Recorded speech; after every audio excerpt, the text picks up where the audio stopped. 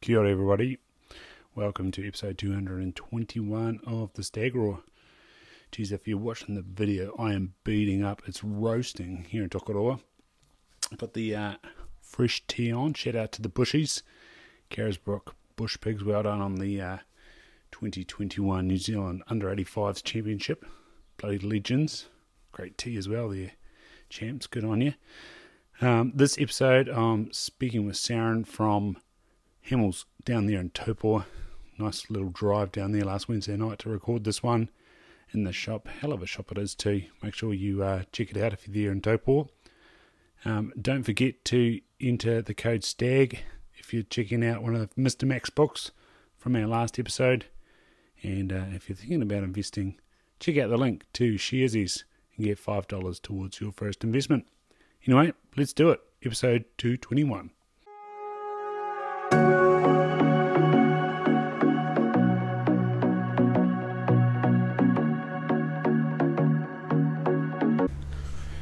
Cool. Should hear yourself nicely. Yeah, real nice. My voice is terrible.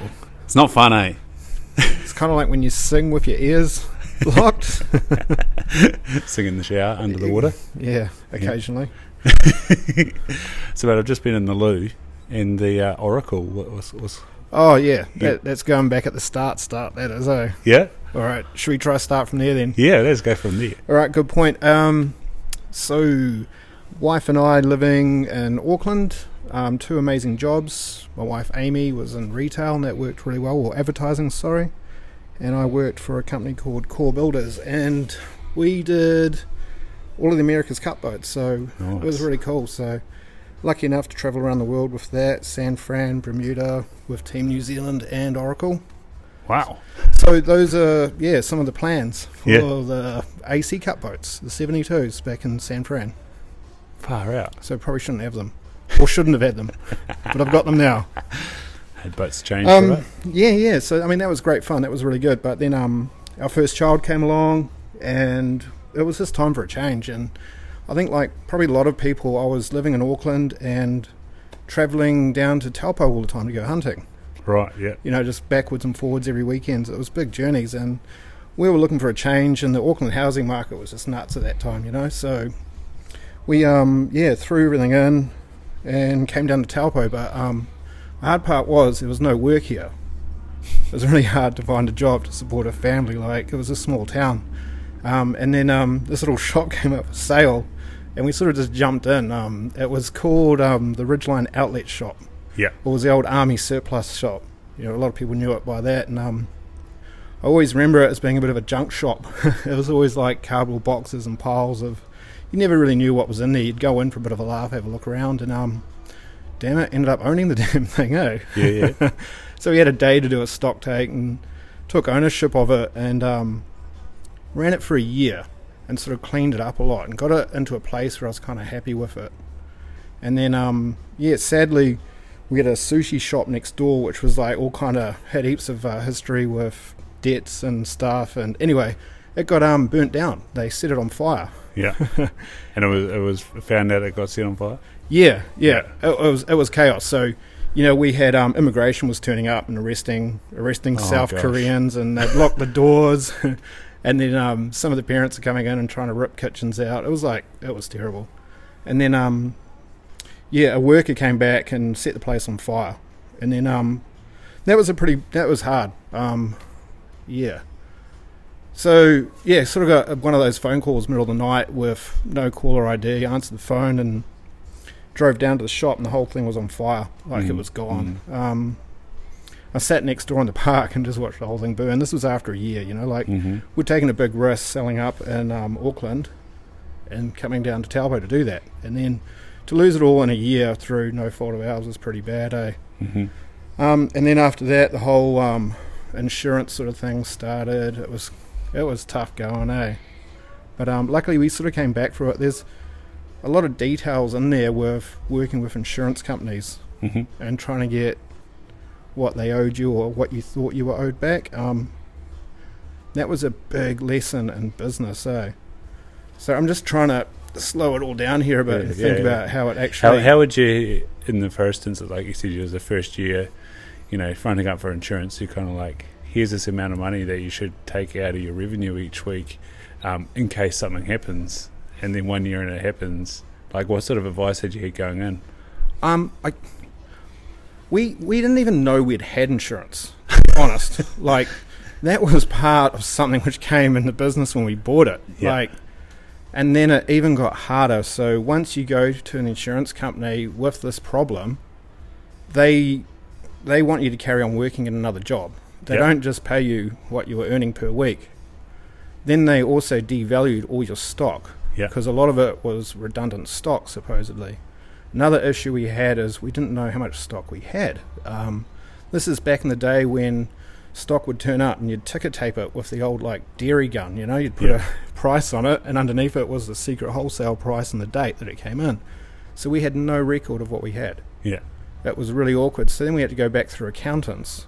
And while this had all happened, I think we had our second kid. So oh my gosh, we had a 2-year-old at home and a newborn, and my poor wife was trying to work through all that with insurance companies and money and stuff. And man, they are vultures, man. They're pretty hard on you, eh? Like, I remember one instance, an assessor coming around and they'd sort of talk to you about it, and you thought that was it, and then suddenly they'd pull out a tape recorder, you know, and you just made them cups of teas and a scone, and you got crying kids and babies and that. Yeah. And then they'd turn the tape recorder on and go, all right, we're going to start recording now, mate.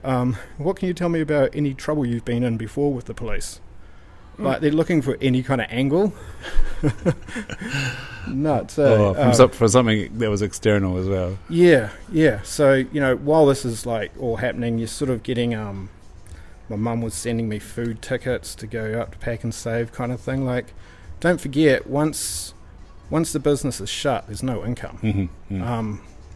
Sadly, insurance, mortgages and banks don't see it that way. You still got to pay your rent or your mortgage. So anyway, it all worked out in the long run. We were quite clever. My wife was sort of onto it. This is where we decided that Hamills Taupo had to have a change. Something needed to be done. So we came up with the idea of going online. Yeah. So technically, the insurance company kind of had to pay us to go online to build the website. Yeah. So we did that. And so how did you transition from the surplus to Hamills? So we had the chance just to like rebrand it. The business was kind of funny. It had the signage with Ridgeline. Ridgeline had put their signs all at the front of it. So it was known as Ridgeline Shop, but it actually still was Hamills. Oh right, yeah. So there was no Hamills website. There had been once upon a time, but that had finished. So yeah, my wife brought that back in. We got that started with another company that sort of helped us along. How to build a website. They did all that. And we got cracking with it, and it was quite neat. Our suppliers helped us a lot. You know, they would send stuff to our house for us. And I'd be packing in the garage. I'd go up, Pack and Save, and get some boxes and just put whatever people had ordered off the website in the box, you know. And it was hard. So if someone had placed an order on the website, I'd have to ring up a supplier and say, can you send that out, please? You know, it was pretty hectic. And that's how the website was born. Shop was closed for a year, so that was hard. We were only open for a year, then we'd shut for a year, and it was devastating. Like, it had no roof on it, the front was all burnt out, and every time it rained, everything just washed out. Anything which was left in the shop, the builders ransacked, and people would go through it. You're just kind of watching your dreams or everything you worked for that year just sort of get ruined, eh? So when was this? That was 3 years ago. Yeah. Incredible, eh? And it's this shop? That was this shop, yeah. So that's how we ended up with the concrete floors and the open top. That's fully rebuilt. There's nothing here the same, eh? So the false wall was there, but obviously back in the day when they built all of Taupo, there was no firewall or anything, so it just went up. It was probably just all old native rafters and things. It took off, man. Yeah, now you got steel beam and... Yeah, much better, eh? Like, it's much better now, eh? Like, in hindsight, we probably could have done this without buying the old shop. You know, that was a big lesson to business, really. We could have just sort of gone for it ourselves a bit, but here we are doing it now. And then, open for a year and straight into a COVID lockdown. Mate. Yeah. And all that's come with it, the brave new world that we're in. So yeah, like that website come in handy, or 100%. So when we went into that COVID, we were kind of like, oh, okay, we've done this. Here we go again. We're back at home. We'd just done that for a year, 9 months earlier. Mm-hmm. Been out of work with nothing to do but run a website. So luckily we were quite kind of at terms with running like that or doing that. Mm-hmm. So that's where that website helped us heaps. And you got to thank New Zealand, man. New Zealand always loves getting behind you and supporting you. And I've had some incredible support. So thanks to all those people who have supported us. Got us through it, isn't it? Really cool. Yeah. Now, mate, you've been very active on Instagram. Yeah. Like, how did that sort of marry up? Oh yeah.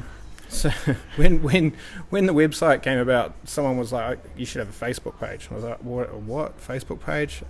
I've never had a Facebook page or anything, until maybe 3 years ago. And once I had the Facebook page for the Hamills website, James McKenzie from NZDA in Auckland was, have you heard of this thing called Instagram? I was like, another one. Man, I ain't doing no bikini shots or showing nothing off. I got nothing for no one like that. And if I did do anything, I don't want no one to know about it. I was never really into sort of what I thought was sort of showing off or building your own ego kind of thing. But as it so happened, it sort of took to it a little bit. We soon figured out that it was free advertising and how it worked. I was trying to compete against some of the biggest competitors with the most amount of money and no shortage in advertising campaign money, and hearing that little jingle every day on every radio station and TV at night made me realise that the only way to sort of come up with any kind of interaction with public was through Instagram. And using the right handles and tags, you can sort of get a few people behind you, and you get a little community. It's really neat. And what I liked about Instagram, it's positive, as opposed to what I found with Facebook, where it was kind of negative, Yeah, there's all the space in the world to write whatever you want. Yeah. And you're the one that's got to see it to moderate it. It's been an incredible journey with the social media side of stuff. The world's changing a little bit, I think. You're always going to need a bricks and mortar. You need a face behind something. But equally as much, if you like it or not, it seems like the world of shopping and afterpays and prepays and God knows what else, it's becoming quite driven on the gram as such, Yeah. And I'm sure after Instagram there'll probably be something else. Yeah, that's TikTok. Yeah, I haven't got there yet. Hold off. I don't know if that's the right advice. Hold off. Yeah, it seems to be having a life of its own. It is appearing very much like early Instagram influence wise, where it's looking covert. People talking about stuff, but then other big brands like the Edge is on there. I'm not sure why. The odd brand, the odd online drop ship sort of brand is on there. Yeah, I've noticed that there's a few influencers now. A couple of the hunting brand people sort of have a bit of a dabble in it. I think it's kind of fun for a bit of a play along, bit of humour or something. I saw a Wild Boy sticker on your door there. Yeah. He's on there. I just started checking his stuff out. I was like, oh, he's a hunter that's on TikTok and trying to. So what I've liked, or what I've enjoyed about social media or Instagram, I've not mentioned the intentions of TikTok, but I've met many people in a similar situation where they're a bit smaller and they're trying to start out, and you can gain a lot of confidence from a lot of people off Instagram if they post or share something. So, Tuscan Tines, Unjustified Risk, Bootleg Jerky, Dog and Gun, all of these things started out with probably minimal followers, and then they've grown. So it's been great to sometimes maybe return that favour with some other brands which are starting out. Yeah, absolutely. Yeah, Sean's a massive legend. Like, he's often touches base and says how you going, and when you buy coffee, he always writes you a note and makes it personal. It's does the little things, and not to mention quality product. You gotta have great products. Obviously, you have all the social media in the world, but if you haven't got anything to sell or anything decent, it's never really going to cut the mustard. Sean's come through here a couple of times when he's gone hunting here in the Kaimanawas, and really got along with him, great guy, and I love what he's doing. I think touching bases with Seeker Foundations and all that sort of carry on or putting stuff back into conservation work is much appreciated, I think. Yeah. Takes a great step. Yeah, and I approached him about getting it in the shop and selling it and stuff, and he was on board with that. So that's something else I've kind of tried to do with Hamills Taupo. Just sort of keep ahead of the game a little bit with the little brands and little knickknacks, you know. Did you get Radix in here? Yeah, so I believe we were the first store to have Radix. I kind of think that some of these guys give us a bit of a whirl to see how it might work. Cool, you're like the New Zealanders for Ep221. You're the within New Zealand how to test a brand to the outdoor market. Yeah, and I have no problem with that, man. That gets us started, and albeit if it helps them, I'm here to support everyone else, see them do well as well. I think it's a great thing when businesses can, succeed and do well. Yeah, and if you're successful, they're successful. It's a beautiful thing about a retail spot like this, which so diverse and what you got around the walls. Yeah, I don't know if it's successful yet. I don't think I've actually done a full financial year in here as such. I still drive a 93 truck. I'm successful in the way that I've met a lot of great people and I'm doing what I love. And I think that counts for a lot. I mean, I remember some family members just, my sister especially saying, just do what you love and, the money will follow afterwards. It's secondary, You sort of just go for what you believe in and, just stick it out, do it. So how did the love of hunting start, mate? It wasn't hunting, it was adventure. Yeah. For me, it was unknown places, and I've always sort of enjoyed the bush or the tropics and the forest and that sort of carry on. I've had a passion for travelling. I've done a lot of travelling in my time, probably, around the world 3 or 4 times at least. So when I got back to New Zealand, I hadn't seen much in New Zealand, so I just started getting out into the bush a lot, and I needed a reason, really, just while I was adventuring, it was good to have a reason to carry a rifle. I felt like maybe I was too young to be a tramper, so carrying a rifle was quite good, and then, that took you off the track. Yeah. That gave you a purpose to hurt yourself and push to the top of the hill and carry on when you didn't get what you wanted, and to come back when it was dark and you were wet and you're cold. And I kind of always, I feel like the harder you work for something, the more deserving you are of it. So pushing yourself personally and mentally, coming home from all those hunts when I lived in Auckland and getting nothing was hard going, but I enjoyed the drive that it gave me to go back. I think if it was easy, I probably wouldn't enjoy it. I've always enjoyed a challenge. Yeah. So that's how the hunting part came about. So where were you going? Clements Mill, or what were you doing? Yeah, predominantly Clements Mill. I probably really cut my teeth in and around Napier Taupo Road, where our sort of Tartrakina was another favourite spot. What's that? That's further on, back down.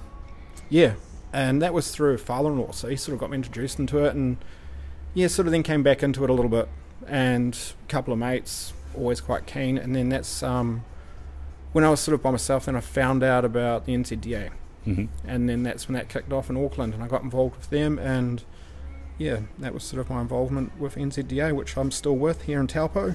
I've been the secretary for them for 2 years, and then I found that hard. My spelling and handwriting and carry on, sort of let the whole team down. Need some of that shorthand so you can come back to it. Yeah, so I'm still with them and still involved with it. So, like you said, you went around the world. What sort of things did you do? What did I do? Turned 21, got my one-way, got my work visa for the UK, and then 15 years later I was still there. I managed to get jobs on boats, building super yachts. Yeah. It was sort of in the heyday of carbon fibre and all that sort of stuff, so got to travel around building, super yachts. It was amazing. Yeah. And then to get into the America's Cup, that was just who you were working for? Or? Yeah, pretty much. Just sort of who you knew and what you're doing and stuff, and those sorts of circles that came up. Yeah, nice. It was. What was that like? Paint us a picture, man. It probably wasn't all that, to be honest. It started out amazing. Carbon fibre, when it first came out, was incredible. It was what you call like pre-preg. It was all in a big roll. You had to cut it out and shape it and put it into moulds and vacuum bags and huge ovens, that sort of carry on. And as technology came in, CNC machines started cutting out the carbon fibre on flat beds, and it was all shaped and cut for you. So you ultimately just ended up putting stickers inside of things, So the novelty died off. Just with age, it was getting a bit harder to keep up with the younger guys and the jobs. You know, boats would come in covered in salt, ripped to pieces, and you'd have to dry them all out, grind them all up, clean them all out, and get them ready for the next day. It was hard work, So you know. a big shift, yeah. And to be honest, I didn't like the chemicals in it either. I'd been working in chemicals all my life, and just the health side of it too, you know. Yeah, and then shift work in chemicals, dude. And they expected a lot, eh? Yeah. You know, the sailors expected a lot from you. So from a client perspective, like I say, it's turn it around and get it ready for us tomorrow. Yeah, 100%.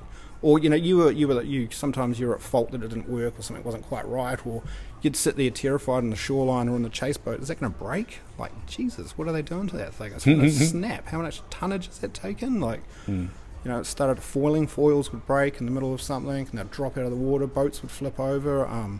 Yeah, incredible stuff. So it's like you're watching the thing that you've just worked all night on be pushed to the limit. Pretty much, yeah. Is that going to come back to me in one piece? Yeah, yeah, exactly. Or did I forget a laminate schedule? Did I leave something out? You know, you'd go weigh something and it weighs a little bit less than what it should. And you're like, oh God, do I tell someone? Yeah. Do I have to mention this? No, really cool, man. Really cool. On that weighing stuff, that's also part of the specs to be able to race, right? So the official comes in and it's underweight. There's so many rules to They're it. looking at you.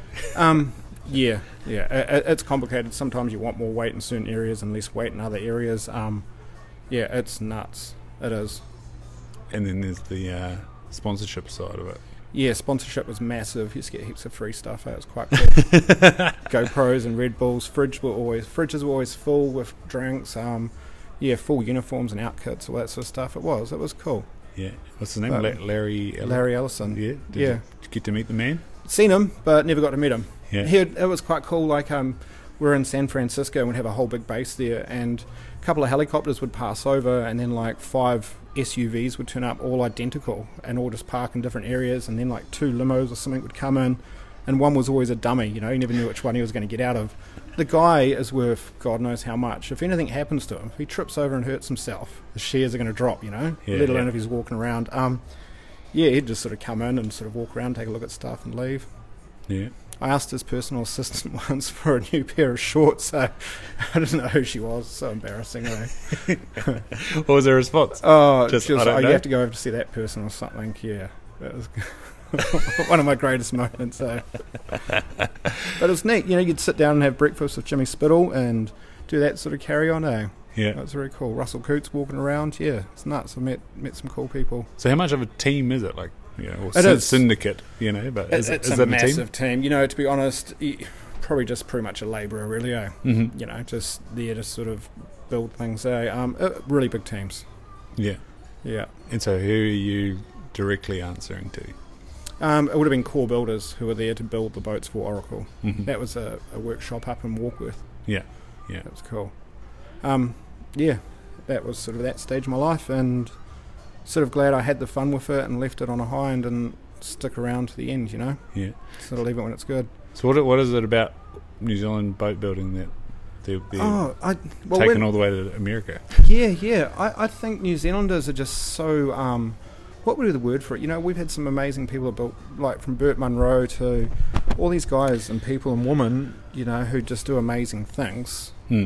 And we're well respected for that around the world. Everywhere I worked in Europe and the UK, it was always like, hire the Kiwi. They're going to be the hardest working, most honest person, you know? It's just sort of bred into the good old Kiwi workers, right? Yeah, I wonder if we've still got that reputation. All that and drinking probably in parties. Most fun. Work hard, play hard. Yeah.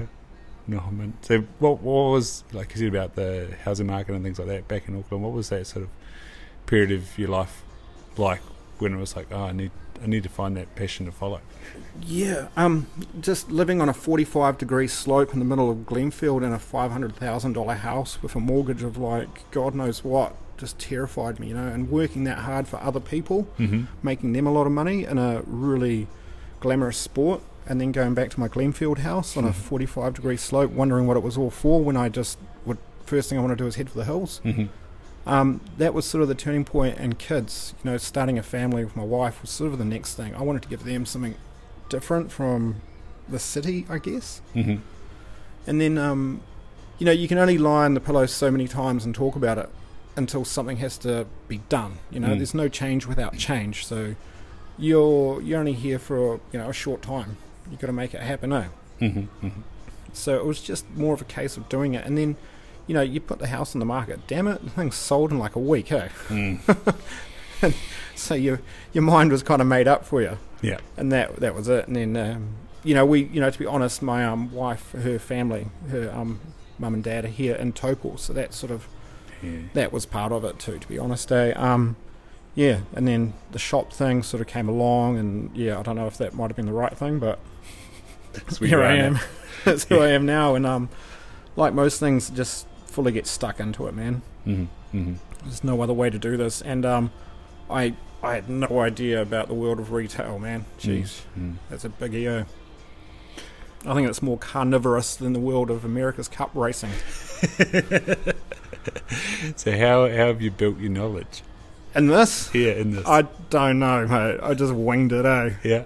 Basically with a smile, I guess. And I think honesty just goes a long way. Mm-hmm. You got to remember that when you sell something to someone, you want them to come back. Mm. That's sort of my thing, eh? So, I think a lot of times I probably could have sold something to someone and it wouldn't have been ideal, but I haven't. Mm-hmm. I've tried to keep it honest and just sort of listen to your customers, man, what they want and what they want to do. Don't just flog them off another $20 fleece for the sake of a sale, Mm-hmm. No retail experience whatsoever. I couldn't even work behind the till. I can't count. I use my phone to do basic maths. Yeah. That was that was hard for me. That was really hard. Yeah. Yeah. So as an end user as well, like, does that create a little bit of respect? Sorry? As an end user, getting out in the hills and... Yeah, I think so. Definitely, man. Like, getting on the lake. Yeah, when I started, I had nothing really, eh? I just, I think it was like black jeans and gumboots, really, eh? And I probably had more enjoyment for it then now than what I do now in some ways, I feel sometimes it becomes too involved with bloody dial-up and rangefinders and thermal imaging and trying to keep dry when it's raining. Like, damn it, just get wet. You're going to get home anyway, eh? Yeah. Enjoy the suffering, eh? Push through it a bit. Yeah, so you brought up the family there. How were you finding that navigation in terms of getting into the hills? So at the moment I've got currently, yeah, as of today, two kids. A little boy, Jack. He's just had his third birthday, and a girl, Evie, 4. Mean the world to me. I take them out for little day trips, and we have some fun just walking tracks. I've killed rabbits with my little girl, and she's seen dead animals, but I haven't killed anything in front of her yet. Nothing big. Mm-hmm. I don't think they fully understand the whole hunt, provide, gather sort of analogy at the moment. They're still pretty cheese and crackers, to be honest. But it will happen. But it won't be something I try and push upon them. Yep. I mean, hey, if they want to ride skateboards and become professional skateboard riders, that's going to be their choice. I'll definitely take them out and show them the outdoors, but I'll do what they want to do ultimately. I think that'll be it. Yeah. So you said like she's seen the rabbit, and obviously if meat comes in, then it's meat. But how does she respond to what's on the wall here? Yeah, really well. I don't know if they grasp it, to be honest. Like it always sort of makes me crack up. You see some guy and he's into motocross bikes, and he's got his 2-year-old daughter sitting on the seat. I think they follow what you do. Oh my God, my little girl's into riding motocross bikes and she's 5. I think they just sort of look up to you and they'll do anything that you do. Yeah.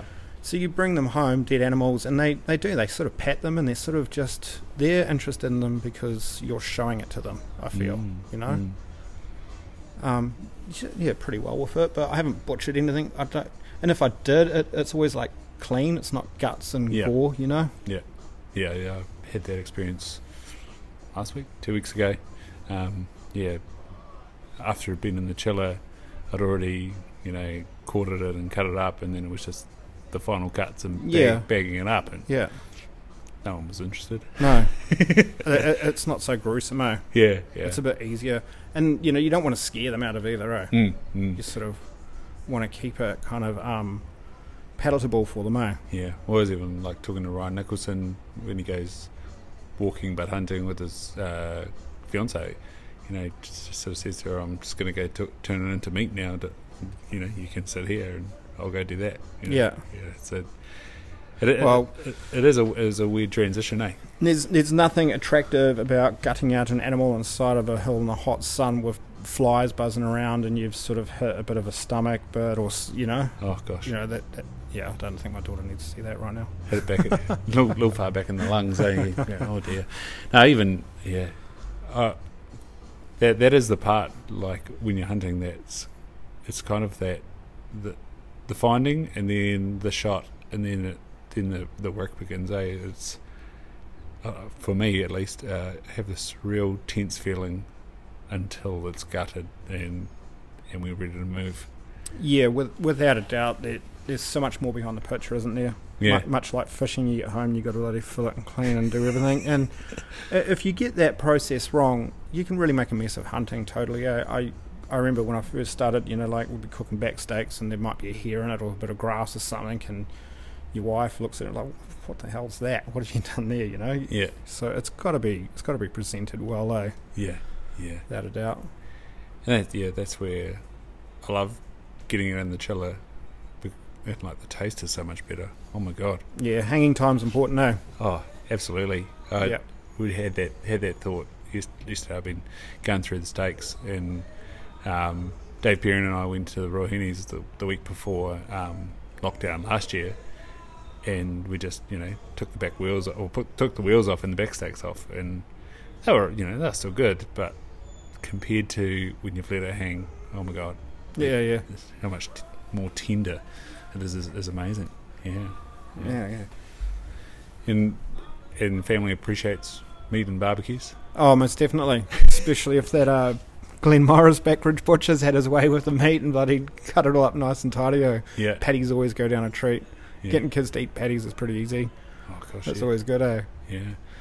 No, nice. So, do you have a dream for this place, or? Yeah, most definitely. Hopefully it pays my mortgage and pays its bill, which would be good, eh? Business is a tricky one like that. You know, some days I come in here and I just want to go big. I'm like, I need to get out of this little shop. I need to get into a great big warehouse and grow everything and really smash online and presence, and why haven't I got this product? And I need this. I need a bigger, Yeah. Naturally you want to grow and progress and get better. Then other days I come in and I just think, man, this is nice just the way it is. It's manageable. This is cool. What can I change? Where do I see Hamills Taupo going? I see more things on the horizon for it. I've got some other stuff I'm working on behind the scenes with just more with other companies and brands, I think. Mm-hmm. Growing that way, yeah. It's always changing. When we first bought the shop, it was nothing but Ridgeline. Mm-hmm. Everyone wanted Ridgeline. That was a really big brand. And when it was the old shop, I don't even think Hunter's Element or Stony Creek really wanted to be associated with it. It was a pretty ugly little shop, and obviously my competitors up the road had it, and I don't think they were too happy about anyone else selling it in town either. Mm. But once I rebuilt and came in a bit cleaner and tidier and running a nicer sort of system, we've got all these new brands on board. Suddenly they want to be seen to be in the shop. Mm-hmm. Which is really neat. It's cool. So, I love seeing what Warfighter Athletics doing as such. There's you get some more stock, would you? Went on try buy a t-shirt today. Bloody hell, fancy.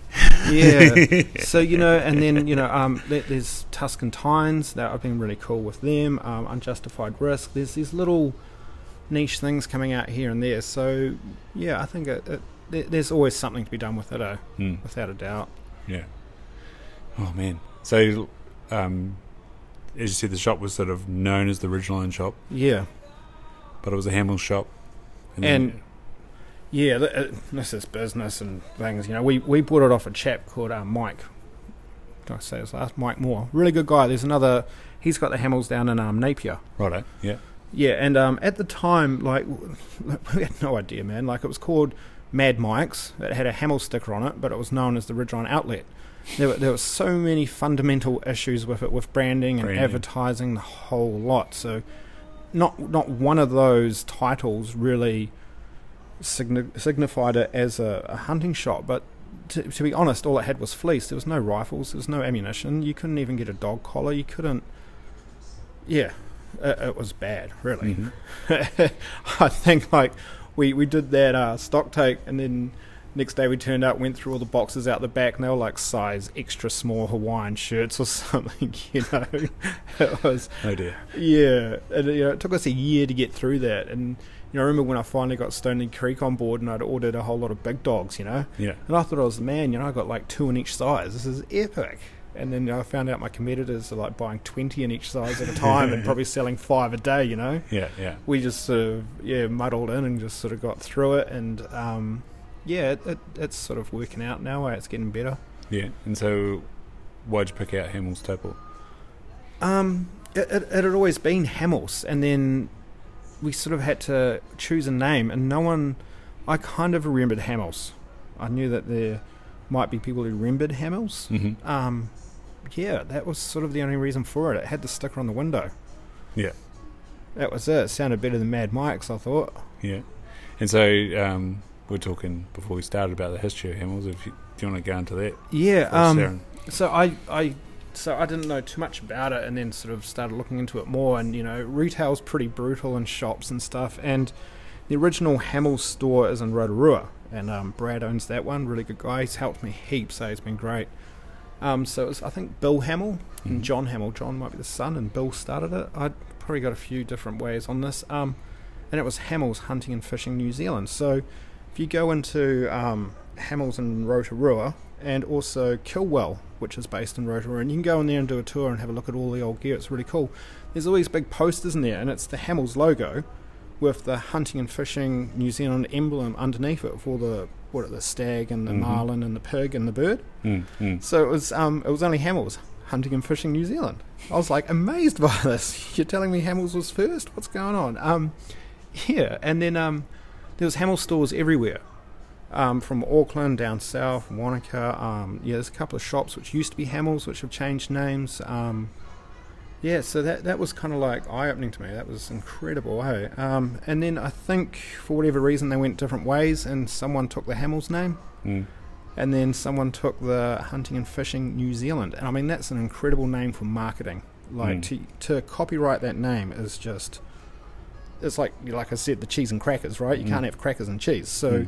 Hamills can't be Hamills Hunting and Fishing. Hamills has to be Fishing and Hunting, which is always really awkward. So that's sort of my knowledge of how that sort of happened, and it divided. Which is quite interesting when you open a hunting and fishing retail magazine. There's a lot of fishing. Yeah. And like for a long time, it was like Outdoors with Jeff. We do a lot of fishing. Gone fishing. Obviously fishing. Yep. What's his name? Matt. Matt Watson. Yeah. What was his show called? ITM. Fishing. Hunting and fishing. But it was fishing. Well, this is it. So I still do it myself. Like, oh man, what are you into? Oh, I'm into hunting and fishing. Like, you just can't get away from those two words. They're synonymous, you know. Like, yeah. So that sometimes is quite difficult with running a business and not being able to sort of focus on those words or use them as such. Well, I presume I don't know. I haven't tried, but I probably wouldn't want to poke the bear. Yeah, that's a lot of copyright and market research going on in there. One day maybe, possibly. Switch of words, play up or something. Yeah.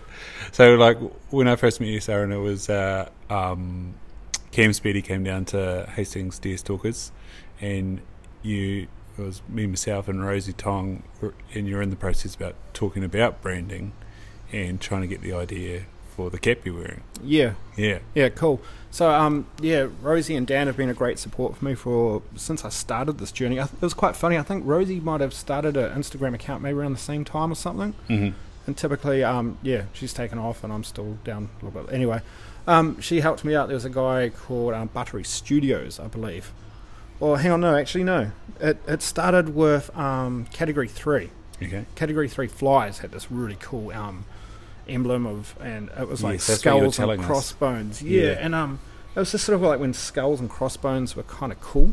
So Still cool, mate. yeah, they're always going to be cool. Scars too, eh? Yeah. So that's how that came about. I got hold of them and went through it with well, first of all, asked Category 3, which we stock in here, which is quite cool, and Sean Category 3, really good guy.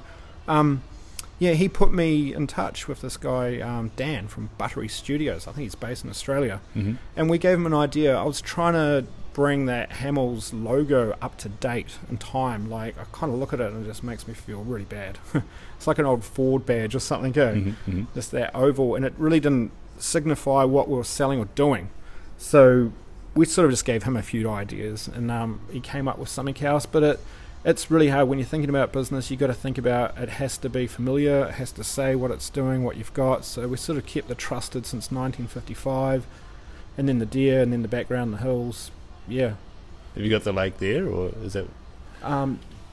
No lake in that one. I think we did 3 designs, and yeah, there was a couple of them floating around there.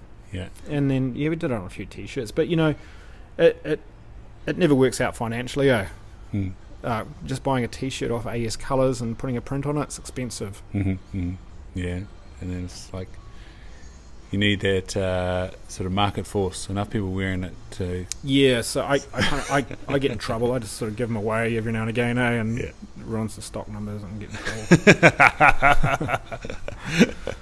Who do you get in trouble from? The accountant, the real big boss, the boss. Yeah. The boss. Nice. And so, what's it like coming, like, you brought up Hunter's Element, Stony that's you. Hamills, Stony Creek beside us. Yeah. So what was neat about being an individual store was not a chain store. I don't have any of my own, apart from the t-shirts, I don't push my own label on anyone. I don't have my own branded clothing. We've got a fleece pair of pants and a top, that's it. I'm not... Hamills isn't a big franchise which is out there copying, the suppliers and then marketing that and pushing that. So with the shop, I've got most of the brands. I'm able to have Game Gear, Hunter's Element, Swazi, Outback Traders. It just keeps going on. There was no limit to what I could put in here. No one could stop me. So that's been really cool, man. I sort of put in here what I like. There's some old canvas packs which are great. I love the damn things, and with the knives and the rifles, I've got there's a Hardy's hybrid up there, there's the Howard carbon stocks, there's a CZ, there's a Tikka, there's a Browning, the Bagara. What were you playing with today? These lever action things. Yeah. Pretty naughty, eh? Yeah. And how does back to Instagram, how does that go on Instagram, advertising firearms? I think there's a few tricks, not very well, eh? I'm waiting to be wiped. Yeah. Maybe that was why I couldn't. I try not to. Yeah. I try not to put photos of them. I think that's the key. Mm-hmm. Maybe. Yeah. Yeah. I think. Facebook's been really hard with us. So, there's huge things you learn. So with the website, you try to sell firearms and advertise that on Facebook. They cut you down. It even comes down to slingshots. Mm-hmm. So the little steel ball bearings which go with it, which is called ammo, ruined our website. Mm. So, like a whole website crashes over a steel ball bearing for a slingshot because it's ammo. Facebook just shuts it down. Mm. So you got to be... It's really hard to navigate around. It is. So, a lot of... I'll start a website, do this. Mm-hmm. You can't. It's hard, eh? Shipping rifles, selling rifles online is pretty much non-existent now, eh? Yeah, I remember that was last year or the year before trying to... that was... When there was at least some ammo around, I was trying to search for some and couldn't find price or availability or anything. Yeah. And I was, that was all the stores in Hawke's Bay. And I was like, well, I guess I'll have to go in, won't I? Yeah, it might help with shops, having to hold ammo or rifles now rather than sending them around. But there is like a group of shops which ship to each other. Yeah. So I can ship to other shops. I have, we send rifles to each other backwards and forwards. Yeah. So that kind of works. So yeah, nice. And so while we're on the ammo thing, the shortage thing. How's it going? yeah, when are you going to get that? So we only just sort of started stocking ammo a little while ago, and it was going really well. It was quite easy get, reasonably easy. I've got mixed feelings about it. I think when I started it was 308, and if you're pretty flash, I sound so old, it was 270, so you'd have a 308, a 22 and a 12 gauge shotgun. That was kind of it. And as time's gone on, we've sort of got a desire for faster, more accurate rifles possibly, and different ammos come in. So maybe now, instead of one big container turning up with 308, it's got to turn up with 6.5 Creedmoor, 6.5 Grendale, 6.5 PRC, 7mm08. What else does happen? 7mm08, 700. All these different grains, polymer tips, it just gets harder and harder. So maybe it's more dispersed. So it's kind of it's tricky. The other thing is possibly a lot of it stays in the States, like it sells there so much easier. Why would you send it all the way down to the bottom of the world? And especially like say when it comes to stocking something out, if you're not getting a whole line of 308 anymore, or lines of 308, you've got to distribute for everybody. Instead of like 100 packets of 308, you're probably doing 25 of 6.5, 25 of 6.5 Creedmoor, and then 50 and 20 of you're spreading your curve a little bit out to get that number. I think when you probably look at what New Zealand sales do in ammunition compared to what happens in the States in 1 week, it's just too much of a headache. I hear container ships are getting turned around too. There's no one to unpack them. One person on the boat's got a positive COVID test and it ain't coming to shore. So that's part of it. Next issue is so much of it's on back order. So whatever does arrive has already been allocated. And it's a nightmare for me. You get guys come in and they're desperate, so you sort of write their name down in the book, and then you got to ring them to tell them it's in. But then someone comes in and they want to buy it right there and then, and you got to phone someone and hope that they come back in. Or when do they come back in? Have they bought it elsewhere? It's tricky, and it's kind of human behaviour is terrible, man. Like when that whole COVID thing hit, how did we run out of toilet paper? And everyone's sitting at home with bulk toilet paper. Guys come in and they're like, I'll take 4 boxes of 308 or 4 boxes of ammo. I can tell you now, like, they ain't shooting that many deer. Like, there's no need for it, really. People just get kind of greedy and think because it's running out, they buy a lot. So I have said to people, I think 1 box enough. Kind of limited it, shared it around a bit. Was it, asked you if you'd read latest NZ Hunter, but it was interesting in there they were talking about how there's Game Animal Council's taking a levy on some of this ammo, which is great, but because we're unable to buy some at the moment, that's sort of holding up our Game Animal Council funding, which is a follow-on that no one thought about. And thanks Greg for highlighting that to the readership. It's kind of bad. You'd hope they'd just get funding from the government, not from ammo or something. Well, government's got to get money from somewhere, I guess, is the downside. It's hard. I think they get plenty of money from all the taxes and GSTs on things that you've already purchased, and then once you sell it, you've got to pay it all over again. It's a shame that we have to rely on stuff like that to fund these organisations. Have you looked at the American model much? No. So what do they call it? Pittman Robinson. Okay. On all outdoor equipment. So Sam might have touched on this in the post. That was right. He was. I thought Sam had a reasonably good perspective that, like going back to like you're saying, the jeans and gumboots and a rifle, and only buying the ammo to shoot the animal. You're not going to pay that much in a levy, but whereas if you're a keeping dry, keeping light, touchy areas, buying the new pack, the new boots, the lightest, driest boots, then you're gonna pay a little bit of the levy, and dogs waking up. So that he did raise a good point that would be a little bit of a stratified input, wouldn't it? It's a point. It was a point. We there's always difference of opinions on that. I probably feel that from your perspective, that person's probably that person's probably paid his dues already. And those prices, or what he's earned, or what he pays in other areas of it. To be stung twice again like that might be a bit hard.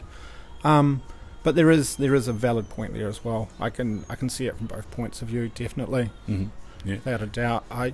I don't know how you'd ever work that here unless it was like tagged animals or you paid per animal and all that sort of. It would be very complicated. What I loved about New Zealand, rich or poor or wealthy or whatever you were, the bush was there for you. You know, it was the one place you can get judged. I don't think deer care if you have a more expensive rifle or a cheaper rifle, mate, you know? Yeah. It was sort of like, you know, that's why rugby does so well in New Zealand. You anyone can play it. Whether you're rich or poor, man, you're just got to turn up on the day. Much like hunting, eh? Yeah, for sure. Yeah, and you read some of these old books, and you just feel embarrassed at what you're concerned about. Yeah, yeah. Huge collector of all the old books, and you see them up there, eh? Yeah. Yeah. That sort of fueled my fire into it too. And those boys did it hard, eh? It was pretty cool. Yeah. Yeah. Really cool. Yeah, I think his name's Graham May. I think that's right. He came in and he brought back one of his books, and just, you know, him and his mates going out there, just whatever, getting wet, like you say. I think they were a different breed back then, eh? Yeah, and there's plenty of guys around Tokoroa that have, you know, worked at the mill, and the mill was on strike, so they'd go make their month's wages in a couple of days shooting animals. It's pretty outrageous. There was one thing though. There was some pretty good motivation to get out there. Yeah, you know, like it's some of the best hunters or the guys with the best kills I see coming to the shop. They don't have the flashiest gear, eh? Yeah, you know, no. Down to roots, old school kind of stuff, eh? Yeah. What's the Seeker book? There's about all the heads that have been shot. Cripes. Who's Game Animal Council? Alex Scale and... Yeah, that's the one. Yeah, like, again, going back way ago. Yeah, definitely. On that... And even the calibre as well, eh? Yeah, I think also I'd like to... I think we're in the heyday of hunting at the moment too. Yeah. You know, from all accounts, from what I've seen getting measured in at the NZDA Taupo, and just with the numbers out there at the moment, you know, Sam probably touched on this, it's maybe out of control. I think we've probably got the best hunting now we've had ever, or maybe the easiest hunting. Maybe it's not the best, maybe the animals aren't in the best condition, but there's a lot of numbers out there. Like, you know, back in the 80s, I guess guys were, you know, competing with helicopters and meat hunters and all that sort of carry on. Nowadays, there's no one really hunting them professionally for meat or...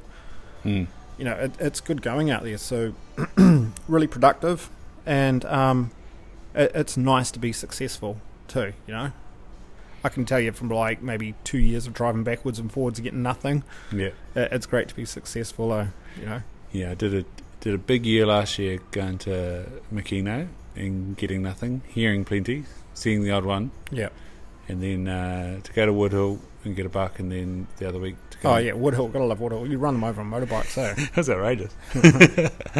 It was, going back to Ryan, we laughed that deer don't eat breakfast, lunch and dinner. They have morning tea and afternoon tea. So I've shot 2 deer at 2:30 and 2 deer at 10:30. That's Woodhill, is it? Oh, one was Woodhill, 2:30, but yeah, in the Kawakas, and I can't remember where the other one was, but yeah. And yeah, that deer I shot the other day was like 11 o'clock. Yeah, they are where they are, I think is the old saying. They just are where they are. At least in most unexpected times. Yeah. Some of the best ones are usually just on the track or out of the car park. I swear to God, those Seeker deer know the sound of gravel on Clements Mill Road on a Friday. They figured that out. There's another Ryan one. Is they're not weekend deer. Yeah. Well, these ones are the evening deer when you're there in the morning. Well, they must be. They're pretty switched on to it, eh? They're figuring out a whole new thing. They evolve and they change. Yeah. And especially when, you know, if you got a bunch of trampers coming past on a weekend as well, you know, it's like, oh, humans are about. Yeah, most definitely. Like, well, what's your most favourite thing to go chase? Seeker, without a doubt. Yeah, Seeker. Yeah. So, when you're leaving Auckland on a Friday night, was it Friday night? It'd be Friday. Yeah. How long? I'd be in Warkworth. My job was in Warkworth. I lived in Glenfield. You know, Friday morning Thursday night pack up. Friday drive to work up in Warkworth. My rattly old Land Cruiser, terrible car. Still got another one anyway. Then drive from Warkworth usually. Yeah. So it'd be another 2 hours or hour and a half from Warkworth into Auckland, and then through all of Auckland down into Taupo, and then from Taupo it'd either be mostly Kiko Road or Clements Mill Road or down Kaimanawa Road, sort of if you want to go a little bit further, and then sleep Friday in the truck, walk around all day Saturday, sleep Saturday night outside of the truck or something like that, and then walk a little bit Sunday morning and then drive home again. It was silly, really. I spent more time driving than I did hunting. Just fatigued. Now, I think that's why my hunting was so unsuccessful then. Just too tired and knackered, and probably always had my mind on the drive to get home and stuff, you know? So what did the drive feel like on a Friday night? Did you feel, the release, or like, was it like, gotta get there? Yeah, most definitely. You'd have stages of the drive where you just switched off, eh? It was a bit different back then, sort of. No podcasts. No podcasts, no stereo. Probably No had Spotify. had a beer on the way and a cigarette or something like that, and, Things that are currently frowned upon. Just a bit different. No, it was cool. It was an adventure. It was fun. Yeah. It was sort of part of the journey or something. You had to earn your right to get there and do it, Yeah, for It's sure. totally different. And so what was the response like on Monday when you say, no, didn't get another one?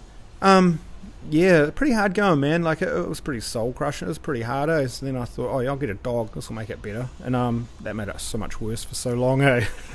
And I had a whining dog all the way down there. You're always getting closer, and that was enough. I had so many opportunities where I could have secured an animal or got an animal, but just basic beginner sort of mistakes, like the amount of times you'd sort of see something and freeze and get scared and it would run, and not realising you could do a little whistle or a hoot and turn it and stop it, or just to be able to pick the rifle. Big mistake going to the range and lying down and consistently shooting in a really comfortable position, as opposed to walking to the range with a cold barrel and just taking that first shot and hitting the target. Yeah. That sort of carry on, not knowing about weights of bullets and trajectory and proper sighting and that sort of carry on, just real. I didn't have anyone to talk me through that. That was all sort of learning curves. And that was the reason for probably joining the NZDA. Yeah. Sort of figure that stuff out and go to the range and tune it, It was those little things will be the stuff which make big differences. Yeah. And so how did it go for you? The NZDA joining thing. It was good. Quite awkward with some of the age gaps there, to be honest, Like, it was, hunters are prominently quite recluse people, and once you do find your good hunting spot, the last thing you need to do is tell Saran from Glenfield where it is, Hey, they're not going to share that. No one's going to tell you where to go like that. So it was hard like that, but I got on with a guy quite well there, James McKenzie. I think he does a bit of work before the magazines and stuff like that, and we got along really well, and it was before I'd had the shop, so we sort of clicked, and he had some cool spots and I had some spots, so we sort of changed places, and that sort of got much better with him and his knowledge, and we sort of shared a few things like that, and he's still actually been a really great support. We've done some cool trips, so that's sort of like a lifelong friendship really there, through NZDA in Auckland. And then naturally when I moved to Taupo, I got involved with the Taupo branch. And how'd you end up being secretary? No one else wanted to do it. Honestly, a bit like me being on the committee last year. It was kind of like, Ryan, you'll be on the committee, eh? So thanks, Ben. Cheers. Yeah. So the Taupo branch, when I joined it, it was really in a bad shape, in a bad place. It's hard with smaller towns, maybe like Auckland. NZDA is massive, right? It's a really big thing. Here in Taupo, it's not. I don't think anyone needs to join the club to find a hunting spot. I'm not too sure. Right, the range is really popular. It's a great area, but the club just needs more help, I think. Clubs are tricky. They're all voluntary people, and usually voluntary people are sort of semi-retired or something. So it can be quite hard, and it takes a lot of time. Yeah, I think with Tokoroa, one draw is that they've got a ballot on some of the forestry there. Yeah. But I've been to one meeting, and that was literally a meeting. Hopefully I can bring some of what we did in Hastings and getting people along and getting people talking and creating a community around it, and it can be what NZDA hopes to be. Yeah, I think it's vitally important as hunters that we have a group, whether it's Game Animal Council, Seeker Foundation or at a NZDA, we need a voice. Hunters or outdoors type people need a large voice. Whether just firearms owners in general too, you're sort of losing a lot of rights without knowing, and it's happening quite quick. You know, there's probably a reason why you don't have to be a member of something to have a firearm. Because they can't inform you. Yeah. Yeah, that's a great point there. So it's best, in some ways, it probably works to the advantage of the government that we're all disbanded in different groups instead of combined as one group. In that, you know, you don't have one large number coming to you. Yeah. And it's the same with like conservation. When I went to that meeting, it was the same day that NZDA had sent out, like, make sure you let it be known that the what was it called? No, the Conservation Authority, that's what it's called, is looking at this thing behind closed doors. We'd quite like to be at that meeting. Can you make some noise? Yeah. Oh. Or at least have the Game Animal Council at that meeting. It's hard. I can't keep up with it. Yeah. Yeah. And it's just almost like, you know, and we're part of these networks, and, you know, you get blindsided and you're like, how the heck does that happen? Oh, without a doubt. I would say there's probably a lot more going on that we don't know about, especially with the firearms side of things and what's probably next on the agenda of banning or being banned or carry on, yeah. And that's where it's fantastic that someone like, is it Nicole McKee or Nikki McKee that was on Colfo? Yes. Yeah. She's with ACT now. Yeah, and she's part of Lower Hutt NZDA as well. Yes. Yeah, you know, hopefully, you know, again, you hope that someone's there to keep an eye on things. Well, I feel like a lot of us probably just rely on that. Oh, God, let's hope someone does something, you know. Whereas it's a minimal fee to join NZDA and just get involved, you know. I think so. Yeah, no, you're right. So, like, Taupo was very much tourist. You know, was. What, Auckland tourist hotspot now? Yeah. Have you found that? Have you? Yeah, most definitely. Since there's no international travel as such, yeah, we're getting a lot more people in Taupo. Yeah. So, as a town, does that mean it's become very, very seasonal, or has the stream sort of been similar? I think it's pretty consistent. You know, we've got great mountains here for skiing. Yeah. So, you know, winter, a lot of people come down for that. And then, you know, summer, it's great for the fly fishing and just for the lakes. So it's pretty consistent. It is. It's good. I feel at the moment it's a great place to be. Central North Island with a great big lake. You got the hills. You're not too far from Tauranga. It's the new Queenstown, surely. Hey, heard it here first. Now, we did, coming back from Hawke's Bay on, what was that? Must have been New Year's Eve, actually. We come over the hill, and I pointed out to my daughter, look, there's the lake. She said, we should go for a swim. I said, that's a great idea. And then had an ice cream. And tell you what, that, what's it called? Golden Mile or something. Yeah. Is that what it's called? Yeah, no, sorry, no, KFC on it and that. The council's got big changes for that too. I think it's been like 22. A roundabout? Because that'd be handy. Yeah.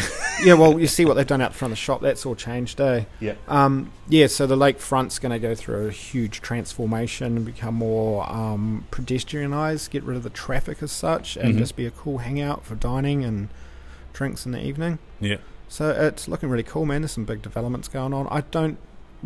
Some of the locals don't like it. You know, their old town's been taken over a bit. Yeah. Which, you know, progress does suck, eh? Yeah.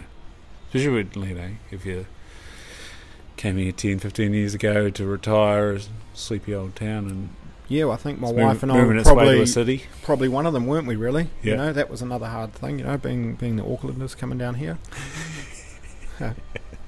Even hearing that in Takara. Oh, these bloody Aucklanders. Yeah. I think, I don't know, you're getting priced out of Auckland and shifting out of it. You sort of just get to a stage and just had enough of it. Yeah. You know, the idea of taking kids to their kindies or daycares in pyjamas, man, and picking them up after hours, you know, that's just kind of didn't sit well with me personally. Yeah. You know, if those people are doing it, that's fine. Yeah. Yeah, well, you gotta get to work when you gotta get to work, eh? Yeah. Yeah, far out. Yeah. Well, that was it. It ended up having like a work-dominated lifestyle. Kind of sucked, eh? Yeah. So, what do you have a lunch hour to get out of here? No lunch hours. Just sort of eating the bootleg jerky as I go and drinking the Ruahine port occasionally.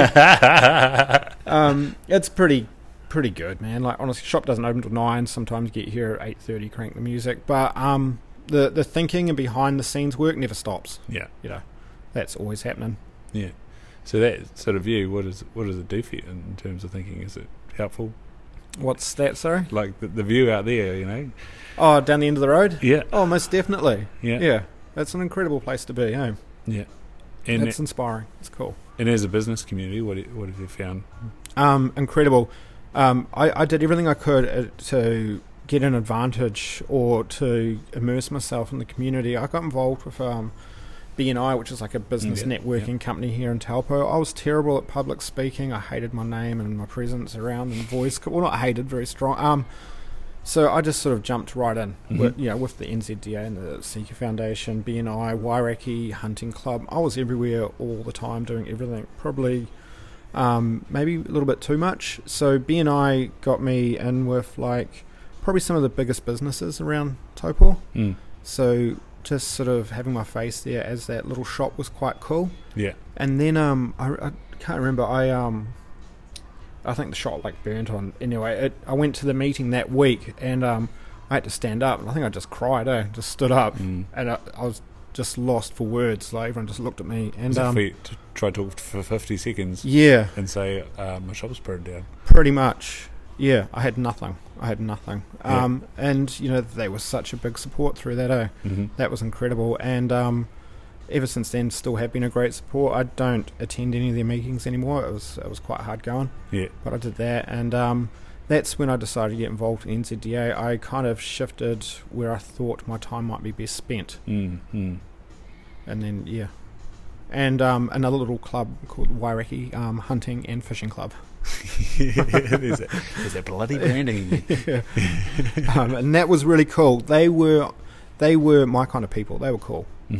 They were the guys hunting in gumboots and getting big boards and stags. They were the guys who would, get wet and just sort of carry on. Yeah. I really enjoyed that small community hunting club in a tavern in Wairaki. Yeah. That was neat.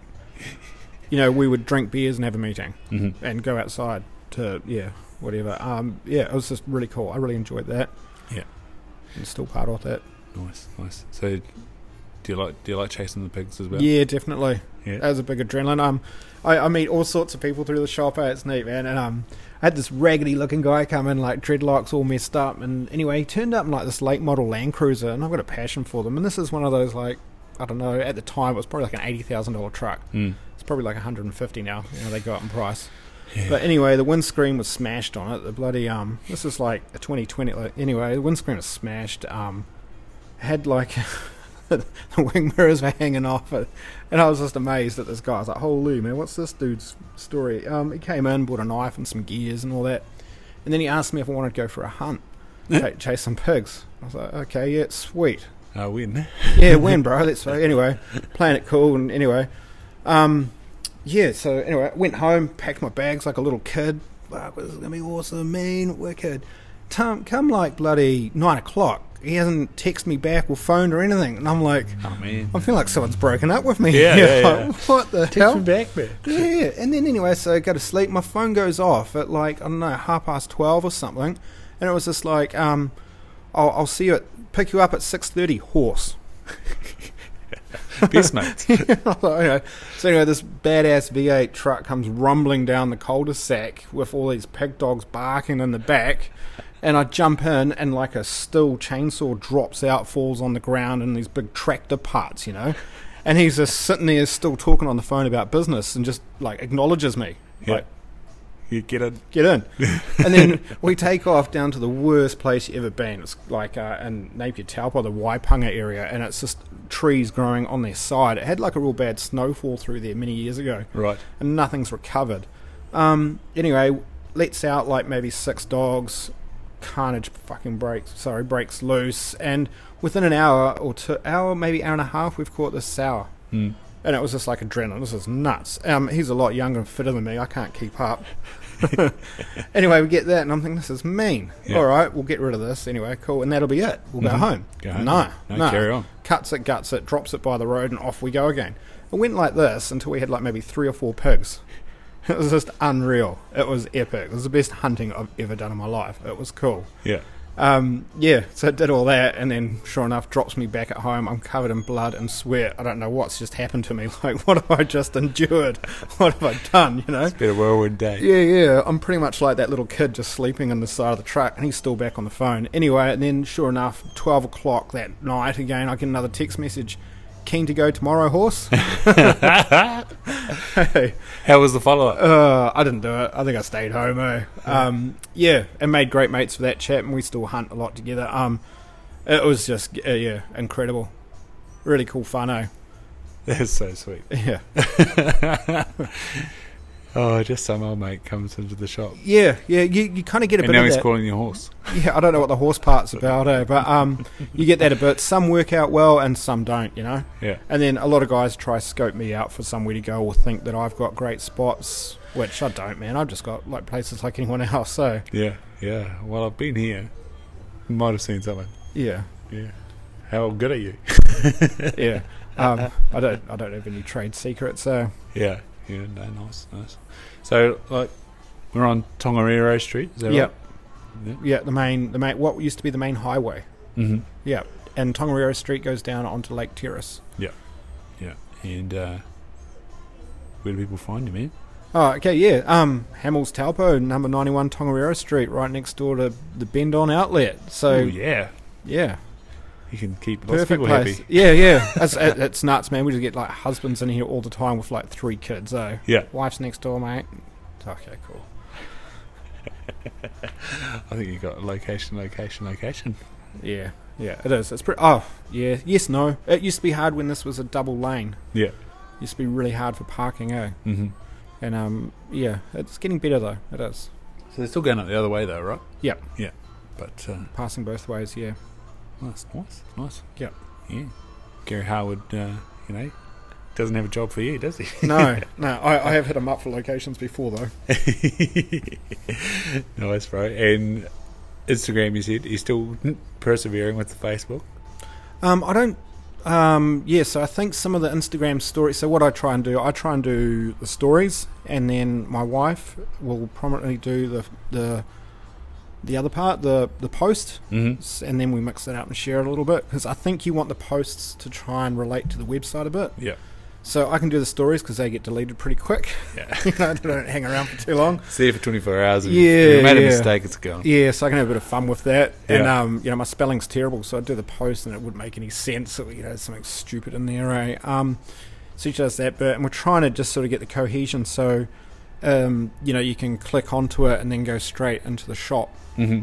And then you can purchase from that. So that's kind of interesting. And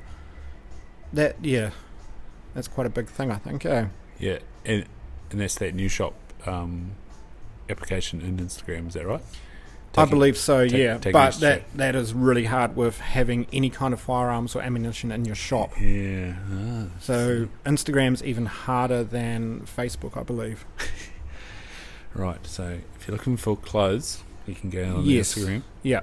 I think we got photos of rifles, but you can't buy them or do anything with it. You have to phone the shop. Phone the shop up. Good. Mate, so you've taken us a bit of a journey there. Yeah. There's a lot to fit in, Massive tribulation with the, what happened to the shop, but yeah. What does keep you moving forward, man? Coffee. Good coffee. I feel you. No, is there like a mantra or a way you live your life or quote that comes to mind or something that keeps you flowing along, mate? Maybe honestly just doing better for my kids. I grew up pretty hard for solo mum and no money, so doing this for my kids is probably my drive, to be honest. Nice, I think that's it, Wicked. Thank you so much for inviting me in. Yeah, welcome. Thanks on for board. Coming along. Appreciate it. It's cool. And giving us an awesome chat, bro. Thanks so much. Cheers. Yeah. Cheers, rock. Yeah. Only $39.99. Yeah. What are they? Little dragonfly. Yeah. Backpacks. Backpack stools. Pretty comfy too. Yeah, not too bad. Thank you very much. Thanks, Saran. Appreciate it, man.